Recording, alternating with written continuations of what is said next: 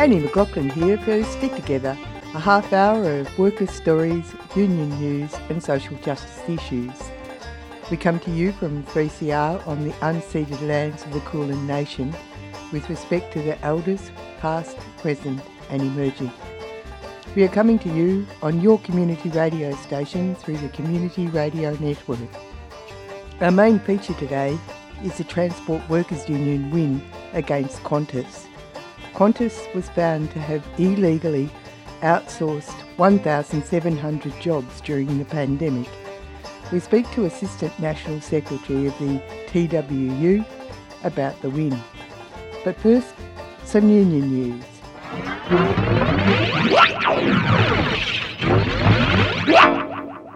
Poultry workers took strike action at Ingram's Adelaide and Perth sites on September the 22nd over a pay dispute. The workers, members of the United Workers Union, took a 24-hour stop work action in pursuit of a 6% pay rise over 3 years, which would equate to a $1.50 per hour increase. UWU National Secretary Tim Kennedy said the strike would have significant ramifications for the supply of chickens to major retailers, not only in South Australia but across the eastern seaboard. The workers have been bargaining with Ingram's since the beginning of the year about trying to get a cost of living wage increase as part of their 3-year bargaining pattern. During that time, Ingram's have actually been bringing in enormous profits. They increased their profits in the last year by 72% to $60.5 million. In Queensland, a predominantly young female workforce of retail workers at Mint My Desk have formed a grassroots campaign, Mint My Desk Workers United, for minimum wages, penalty rates, back pay and pay slips. As the workers stepped up their action with a public rally in Brisbane, the management closed the Brisbane Uptown, previously Myer Centre, and Kemside stores from Tuesday to Thursday, citing declining sales, but the workers have interpreted it as a lockout. Mint My Desk, a stationery company, has 18 stores nationally, while its parent company, Million Life, is an arcade-style company and has 31 stores with plans to expand to 300 stores in the next 3 years. Some staff say that they are paid as low as $18 an hour. The minimum retail award wage is $24.73 for a full-time or part-time employed adult.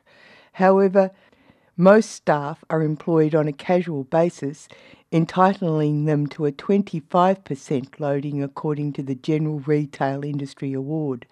This dispute is ongoing. In Victoria, 14 members of the ETU, the Electrical Trades Union, employed at Enersin, Thomastown, which manufactures batteries for industrial application, mostly telecommunications, are now in their 9th week of strike action. Green Left reports that the night before the electricians were going to implement work bans, a part of their enterprise bargaining campaign, management emailed saying they would not be paid if they carried out the bans. They unanimously voted at a site meeting on July the 26th to walk off the job until Enersin revoked its threat. HR manager Linda Ratkovic told the delegates in August, "Let's see who starves first." The electricians want a pay rise comparable with inflation, a restructuring of wage classifications and better working conditions. They are some of the lowest paid ETU members. Still in Victoria, the RBTU, the Rail, Bus and Tram Union, reported that members have voted 96% in favour of industrial action.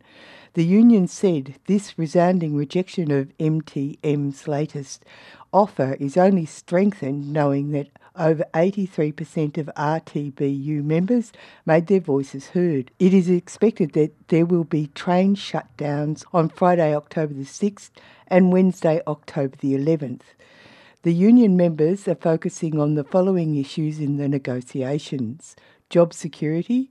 Claims such as no forced redundancies and consultation provisions are carefully designed to deal with the threats to jobs by technology change. This includes the implementation of new ticketing systems, impacts of CBTC and new projects. These claims are of non-financial nature and seek to maintain valuable railway careers and secure classification structures. Salary and equality. These claims deal with fair treatment of sick and injured workers, looking after members who have been assaulted, and fair treatment through equitable processes. Wages and conditions. These claims deal with more direct financial and work-life balance conditions, such as the 36-hour week with no loss of pay. Finally, strike action pending for NTEU National Tertiary Education Union members at Melbourne University, with a branch-wide strike starting at 12 p.m. October the 2nd to 11:59 p.m. on October the 8th.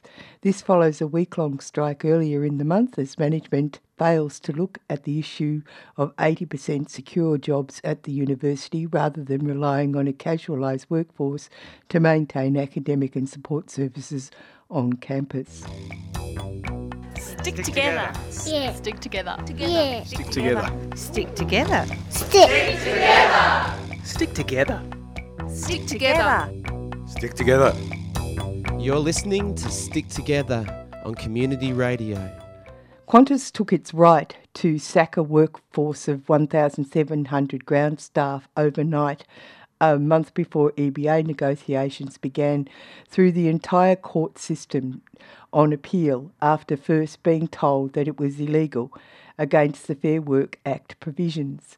Qantas said it had done no more than exercise an employer's right to bring the employment relationship to an end, rather than allow it to continue until the law might confer to the employee greater rights. Qantas said it should not be penalised for taking adverse action to prevent an employee acquiring further rights, the exercise of which at the time of the adverse action would have been unlawful. In its last bid to have the decision overturned, the High Court unanimously found that indeed Qantas breached the Fair Work Act.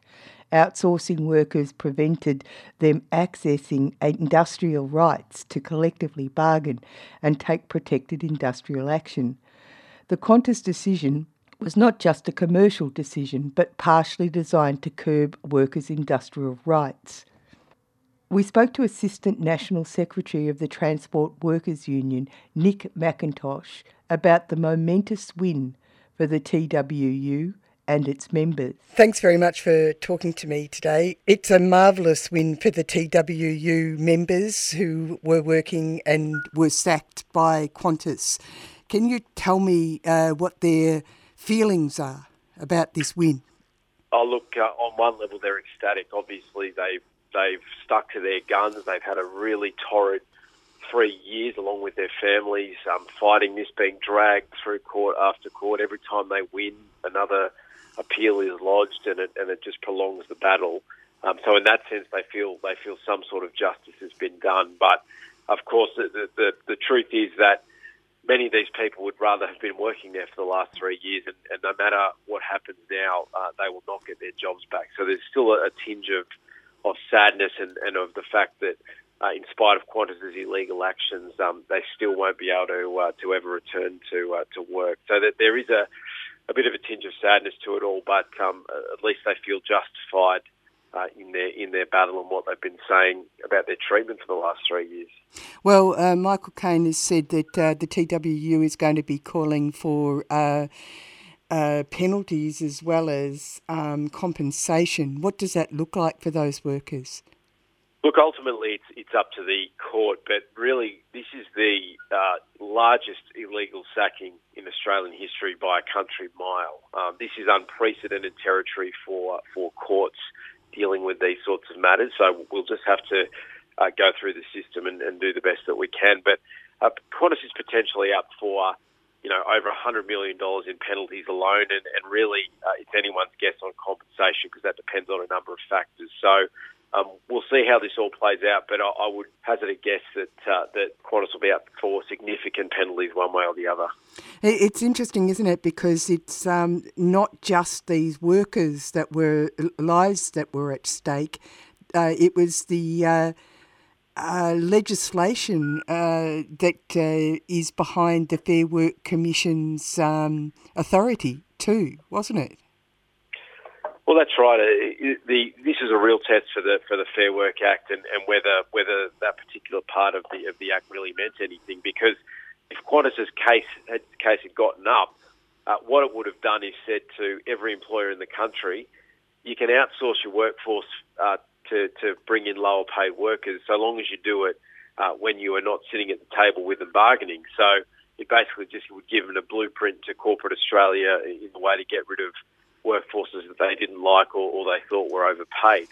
So on one level, that's a helpful outcome for the Fair Work Act. The problem, of course, is that Qantas are still going to end up with a much lower paid workforce in its supply chain in place of workers that were on, reasonably paid, secure jobs. And that is a weakness in the Fair Work Act, that this was able to happen at all. And there are laws in front of Parliament right now that would close this loophole, that would make sure that companies like Qantas could never do such a thing again, because they would not get the desired outcome, which in this case, of course, was basically to pay people less money to do the same job. So we would really urge Federal Parliament to look at this case, look at the plight of these workers and change the laws to make sure this couldn't happen again. There's so many elements about the Qantas case which is so murky, and in fact Joyce's management style has been called spiteful. When you look back over what actually happened, this decision by Qantas, which was that a month before the new EBA was to be negotiated, that was when they decided to actually sack people.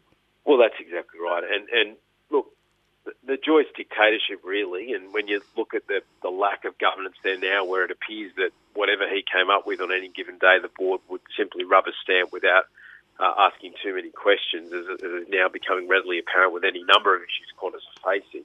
But in terms of his IR approach, I mean, let's remember over a decade ago when he shut down the airline. Now, that was in response to something like 4 to 8 hours of industrial action, fairly low level, really industrial action. And his response was to completely shut the airline down for a weekend and leave tens of thousands of Australians stranded all around the world, basically in order to ensure he didn't have to pay workers more money and give them more job security. That was effectively what he was doing, and by and large got away with it at that point. And really ever since then, we've seen the creation of, or the use of 38 different entities by Qantas to splinter the workforce each time to employ people on lower wages and conditions. And of course then this illegal, biggest illegal sacking in the history of Australia that was, that they, as the federal court found at the time, Qantas saw as a vanishing window of opportunity because these workers couldn't take action with no planes flying in the air, so let's get rid of them while we can get away with it. And of course, timed as well, don't forget that the minute JobKeeper ran out, i.e. Qantas was getting free labour, that's when these workers all lost their jobs. They said at that point, right, now you can disappear because we're going to have to pay for labour again. So all the while the taxpayers subsidising this illegal activity. I mean, it's just, when you think about this reign, it's really outrageous, and we really should long remember this. This is not something that Australians should lightly forget, because there'll be another Alan Joyce. At some point there will be another Alan Joyce, and we need to be able to call out this behaviour early before it gets to a point like this. Well, that Qantas received $2.7 billion in taxpayer subsidy during the pandemic, and surprise, surprise, their record $2.5 billion pre-tax profit was recorded in August this year.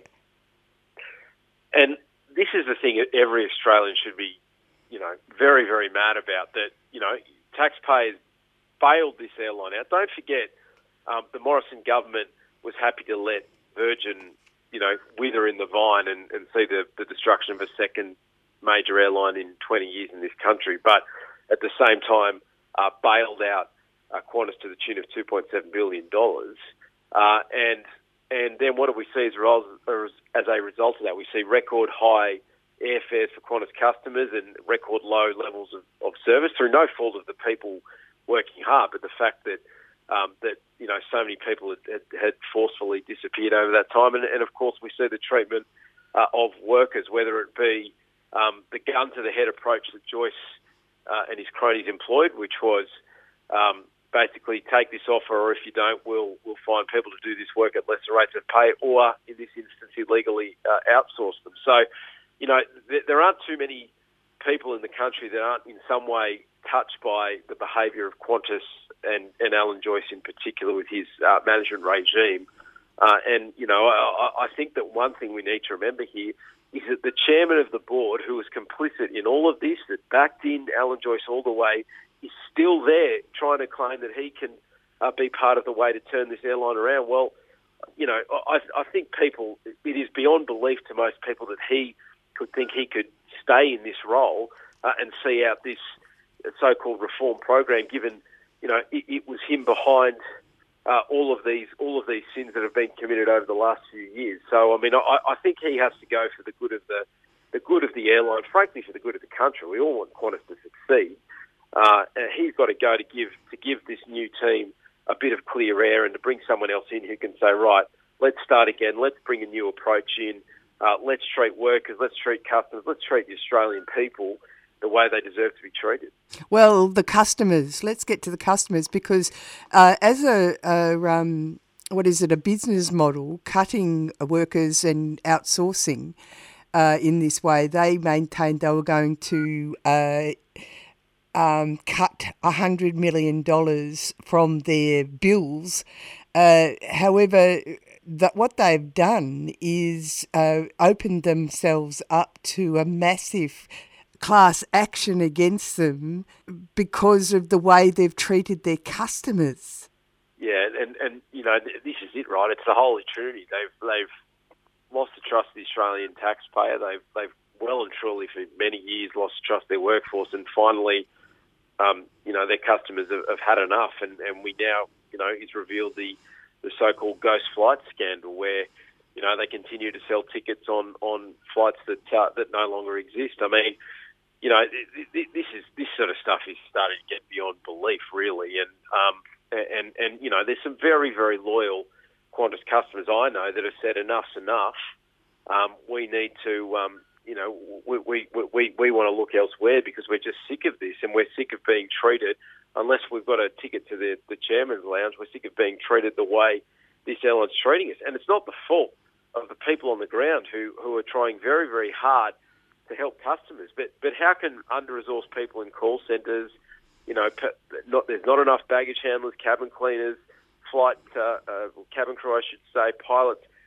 All of these people have been, for really over a decade now, been trodden on, and it just gets to a certain point here. So I think that customers of Qantas have rightfully should be angry about all of this. Yes, so you say that the many of those workers will not be reinstated, but that the legislation that's going through Parliament closes a loophole for outsourced workers where people are going to be paid the same money for the same job. So therefore outsourcing will really become less attractive in a money sense. But TWU has also said that you reckon that there should be a new board for Qantas and that there should be a workers' representative on that board.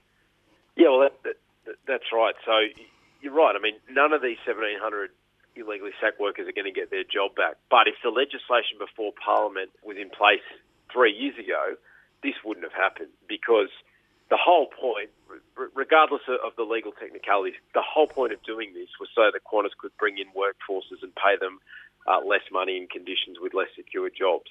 Now, if that incentive is removed, then there's no attractive proposition to outsource people. And that's what we see, in many industries, in aviation, in mining, where you've got, labour hire has a place, but labour hire is there really to deal with temporary labour shortages or peaks in the market, not as a full-time workforce that is there basically on lower wages and conditions than people working next to them. So that's the first thing. And the second thing is, look, this board has to go. Certainly the chairman of this board has to go. We saw with the scandals, in Crown and Star that complete boards, complete management structures went to put a broom through the place and give the place a fresh start and a fresh approach. There's no reason that shouldn't happen, certainly with this chairman and this board really as well.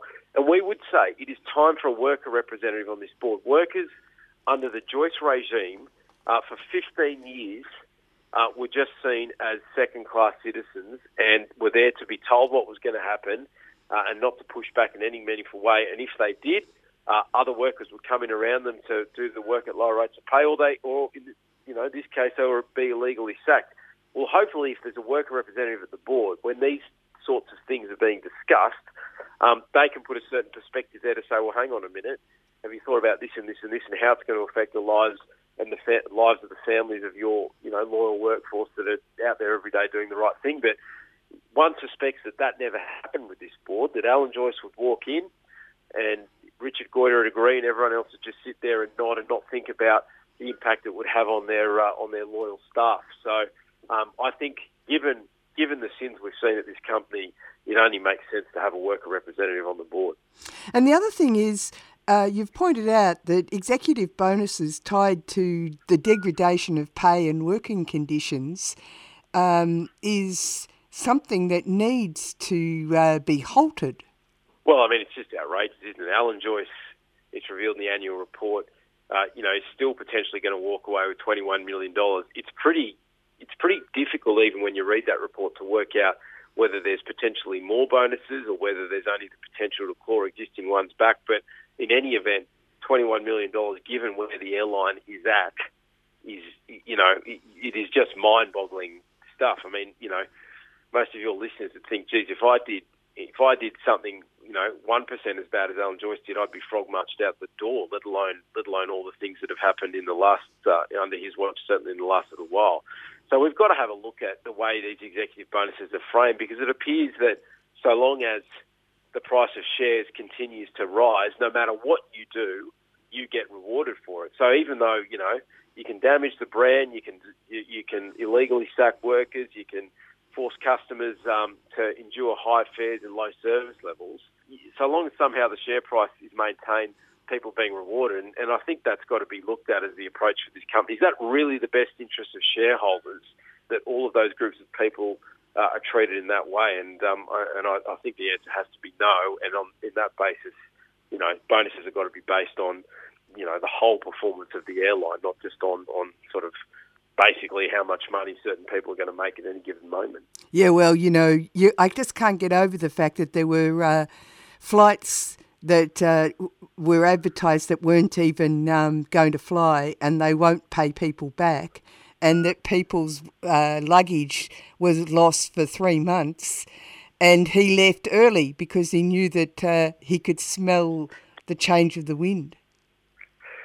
Well, I mean, this is it. He's the corporate coward, really, isn't he? I mean, he's happy to be there while the money's there to be made, and while he's getting, whatever plaudits from whatever angle. But the minute that things start to go wrong, and one would think, given his position, he knew things were about to get even worse after he left. He gets out and leaves it for other people to fix up the job. Meanwhile, I'm not sure what he made in his time at Qantas, but it's certainly in excess of $100 million during that entire span. I mean, you really wonder what is going on there, and there's just, this is why we say there's got to be a complete clean out of that board, and frankly the whole approach to the way the companies operate, because this is a company at the end of the day that Australians want to succeed, they want to love, they want to fly with, but at the moment this particular board is making that very, very difficult for us to cop. Thanks very much for talking to me. My pleasure, Annie. We've just been speaking with Assistant National Secretary of the TWU, the Transport Workers Union, Nick McIntosh, about the win in the High Court against Qantas, where it was ruled that the company had illegally outsourced 1,700 jobs during the pandemic. This decision exposes the airline to a mammoth compensation bill in a major win for the Transport Workers Union. Just to finish off the report, it was confirmed by Crikey that the last sighting of Alan Joyce, the former Qantas CEO, who set the ball rolling in the illegal sackings, was when he took an Emirates flight out of the country, accompanied by a security detail, so that he wouldn't have to deal with the pesky public. That's it for Stick Together this week. If you want to catch up with the program, the podcast is available at 3cr.org.au or on iTunes or Spotify. You can contact the producers of the show at sticktogether3cr@gmail.com or by ringing 03 9419 8377 and leaving us a message. My name's Annie McLaughlin. Remember, wherever you are, whatever you do, there is a union for you, and until next time, stick together. We'll go out with a number, especially for Alan.